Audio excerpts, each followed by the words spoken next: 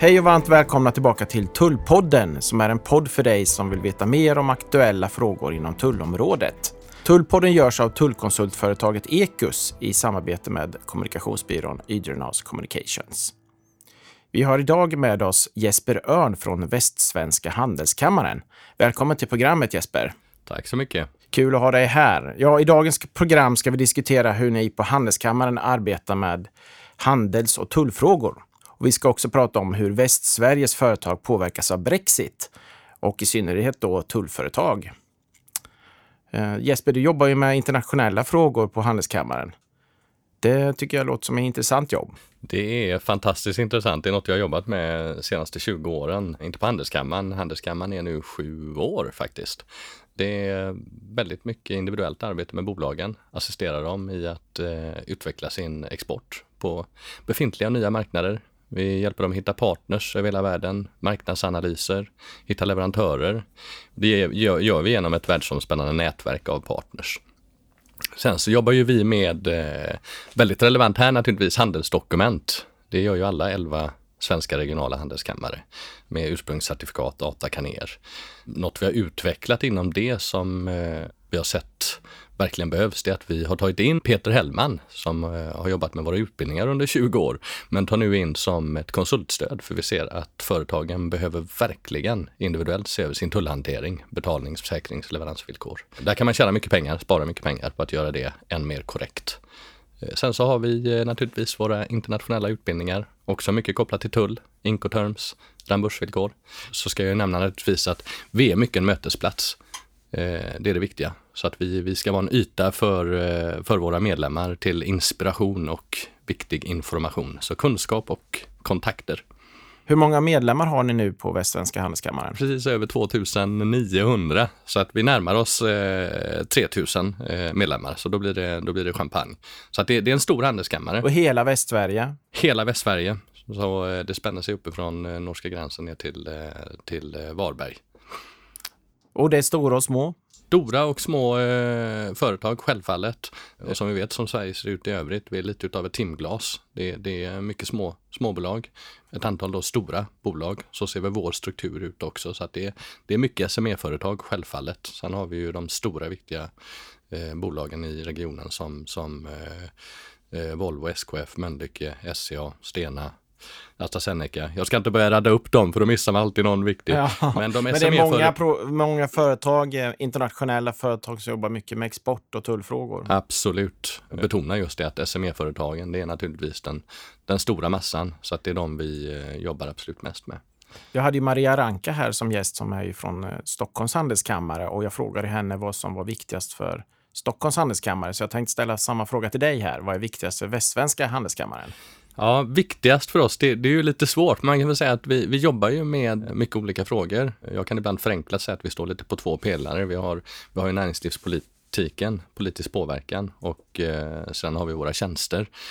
Inom näringslivspolitiken så stora frågor är självfallet det är ju infrastruktur. Senaste tiden under flera år naturligtvis jobbat mycket med Västsvenska paketet, en del av det Västlänken.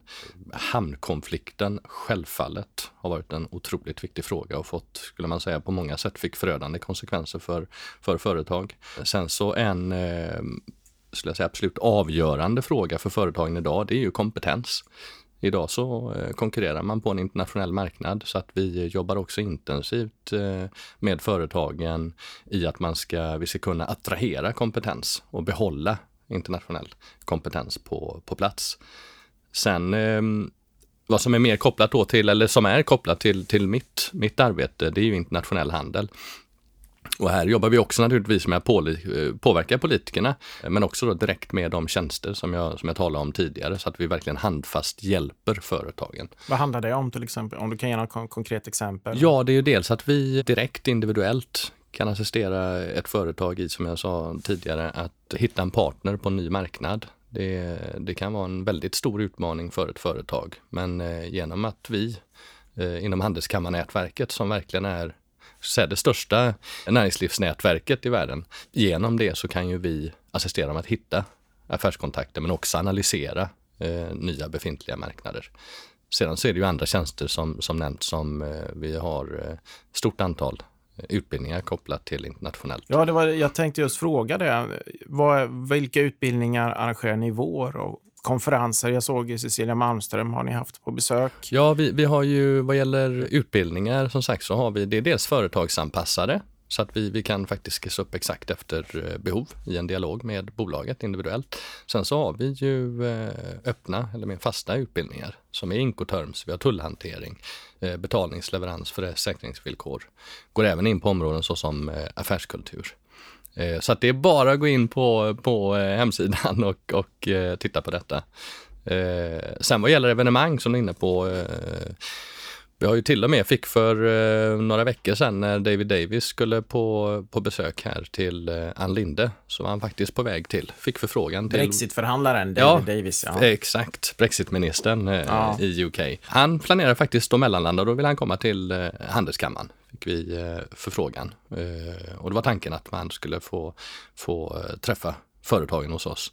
Nu blev inte så fallet. Vi hoppas att det kan komma framöver. Men vi har just den typen kan man säga av personer, intressanta, relevanta personer som kommer till Handelskammaren så att företagen får lyssna till det senaste. Både inspireras och informeras. Kan också omnämna där att allt mer kör vi runda bordsittningar, säger vi. Och vi kommer komma in lite på Brexit. Ja. Och där satt vi förra året, exempelvis vid 2 tillfällen hade vi David Carnes, brittiska ambassadören, på besök för runda bord. Och då samlar vi ett 15-tal bolag för att man ska kunna, som är exponerade mot Brexit, för att man ska kunna ha en uppdatering och kunna ställa frågor. Och det gör vi även inom andra områden. Vi har även här i vår ska vi ha andra personer från amerikanska ambassaden på besök. Återigen en mötesplats. Vi ska se till att företagen verkligen ser att hos oss så ska man kunna få en dialog med den typen av relevanta personer och få ta del av det senaste. Och inte minst även träffa varandra. För det trycker ju alltid på att företagen i dialog med varandra kan naturligtvis få ut och lära sig otroligt mycket. Inte minst om saker så som till exempel Brexit. Hur hanterar du det här och det här? Så att erfarenhetsutbyte. Du har märkt ett ökat intresse för Brexit-frågan? Ja, så till exempel vi hade ju första inbjudan till det här. Det var precis innan faktiskt Brexit. Det var 2 veckor innan den midsommarafton som jag i alla fall förvånades över resultatet. Det var väl ingen som inte blev förvånad, det var ju helt otroligt. Men då anmälde sig kanske 6-7 företag. Sen efter sommaren där, då var det till samma inbjudan så var det väl en 140. Och därefter har vi sett, jag tyckte det svalnade av lite faktiskt intresset, men nu ser vi igen att det är ett stort intresse för Brexit, för man inser att nej, men det här kommer ju hända. Ja, jag brukar inleda där på när jag håller presentationer att Brexit blir faktiskt av nu, så att det är dags att förbereda sig. Ja, ni håller på också att planera för tulldagen i oktober. Ja, tulldagen det är ju faktiskt vårt största event. Du har ju själv varit där, Rickard. Det brukar ju vara 600 personer i Göteborg och vi körde ju i Göteborg, Stockholm och Malmö. Så att den är under planering, absolut. Jag har faktiskt inte varit med, får jag erkänna nu, på första sittningarna. Men det kommer ju som alltid, det kommer vara intressanta inspirationsföreläsningar och en massa relevanta seminarier där företagen får de verktyg som de förhoppningsvis behöver. Jag hoppas att vi får möjlighet att vara med och sända lite live. Det hoppas jag också. Ni är mycket välkomna. Jag tar dig på orden faktiskt. Ja, men gör det. Jag tänkte vi skulle gå över och prata lite Brexit. Vi har ju redan pratat om det, men jag tänkte höra hur du ser på hur västsvenska företag påverkas. Ja, alltså västsvenska företag påverkas ju självfallet. Vi har ju Brexit, eller Storbritannien, det är ju 5:e största exportland för Västra Götalandsregionen. Det har gjorts en del, alltså statistik kan alltid vara lite förrädisk, brukar jag också säga. Det har gjorts en del undersökningar och Stockholm är väl i faktiska tal de som är mest exponerade, men precis tätt följt, eller relativt tätt följt av Västra Götalandsregionen. Sen så är ju det där väldigt svårt därför att Västra Götalandsregionen, Västsverige är ju Det är ju där vi har den stora delen av industrin och varuproduktionen. Och man kan nog först se efter ett Brexit, vad ger det här för reella effekter? Eller nog, det är vad man kommer att kunna göra först efter. Därför att det går ju till tredje partländer, det går till andra länder som sen ska vidare med insatsvaror in i Storbritannien. Om man ser till den industrin som finns i Västsverige så kommer vi att absolut drabbas ordentligt av ett Brexit. Och det är ju så att det är nu klart att det blir en övergångsperiod här på 21 månader. Så Brexit sker i mars 2019 och sen blir det därefter en 21 månaders lång övergångsperiod som man skjuter upp egentligen Brexit till slutet på 2020. Vad är din prognos? Kommer britterna att lämna EUs tullunion? Ja, alltså det är ju återigen, det har vi nog sett av alla nyhetsflöden. Det är ju inte lätt att prognostisera här. Man kommer att ändra prognosen ganska många gånger och har gjort det tidigare, utan det är väldigt spekulativt. Jag får nog erkänna att jag till och med när man ser hur komplicerat det här är, emellanåt ställer mig frågan, kommer det att hända? Därför att det ska utbildas, jag vet inte, ett par tusen tulltjänstemän i Tyskland och i Frankrike, likaså i Storbritannien. Man säger i Tyskland att det tar det 2 år att utbilda de här, kanske lika länge i Frankrike. Man kan ha lite längre, kortare tid i Sverige förstår jag, men och sen krävs det oerhörda infrastrukturförändringar. Och även om man diskuterar kring elnät, flygplatser och så vidare så är ju Storbritannien slarvigt uttryckt väldigt inlindade i EU. Så därför har jag till och med ställt mig fram. Kommer det att hända? Men vad gäller tullunionen så där har det ju fram och tillbaka diskuterats, eller för utträdet har ju diskuterats olika alternativ. Och Theresa May har ju ganska tydligt sagt att Norge-alternativet är inte öppet. Man har talat om ett Kanada-spår, så som alltså frihandelsavtalet med Kanada. Men det yttrar ju EU samtidigt som att där vill May ha ett Kanada plus, det vill säga ganska många fördelar.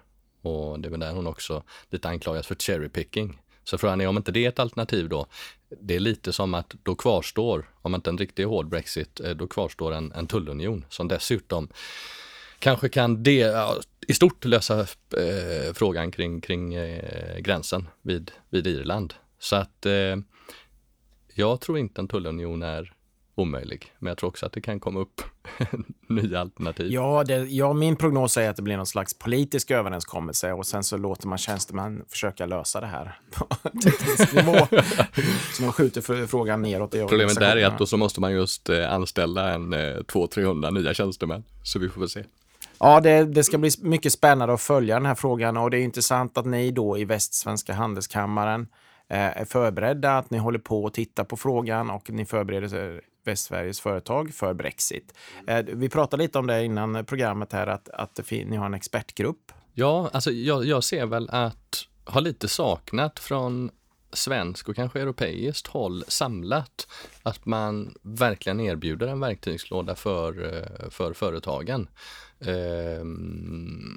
För företagen är ju väldigt undrande i vad är det jag behöver göra. Irland och till exempel Holland också, de har ju kommit längre. Irland har ju en online-plattform, eller vad man ska kalla det, där företagen kan gå in. Det är Enterprise Ireland, Prepare for Brexit heter det, där man faktiskt kan gå in utifrån sin bransch och skriva in fakta kring sitt bolag och sen få en form av assistans i hur man ska hantera olika delar som tull, kontrakt, skatter och så vidare. Vi ser väl från vår sida, vi kan inte kanske bygga just den online-plattformen, det kanske kommer från svenskt håll, men vad vi gör är att vi kommer nu att starta Brexit-grupper med just experter kopplat till både de legala delarna, juridiken, tulldelarna genom vår egen Peter Hellman, men även då politiken och ett nätverk. Däribland du själv, Rickard, av experter som vi kan ta in. Så nu sitter vi i analysen av vilka olika, alltså hur kommer upplägget vara för den här gruppen. Men det kommer köra igång nu om en dryg månad i början av maj. Så att där kommer vi komma ut snart med mer information. Men det ska vara handfast hjälp löpande fram till ett Brexit. Det låter ju jättebra, för jag tycker det har saknats. Mm. Det är många som har pratat om att man måste göra sådana contingency plans och så, men det har ju saknats verktyg. handfasta verktyg. Ja, men precis det. Det är väl vad jag upplever också, att vid varenda sittning så får man höra att företagen måste göra en contingency plan eller göra en riskanalys. Men fortfarande så upplever jag att företagen får sitta kvar och lite utlämnade, men hur? Vi förstår att vi måste göra det, men mer konkret, hur? Ja, det är dags att runda av. Har någon mer att tillägga, Jesper? Nej, alltså det är fantastiskt roligt att vara här. Det är riktigt bra initiativ, både det här med Tullpodden och Brexitpodden.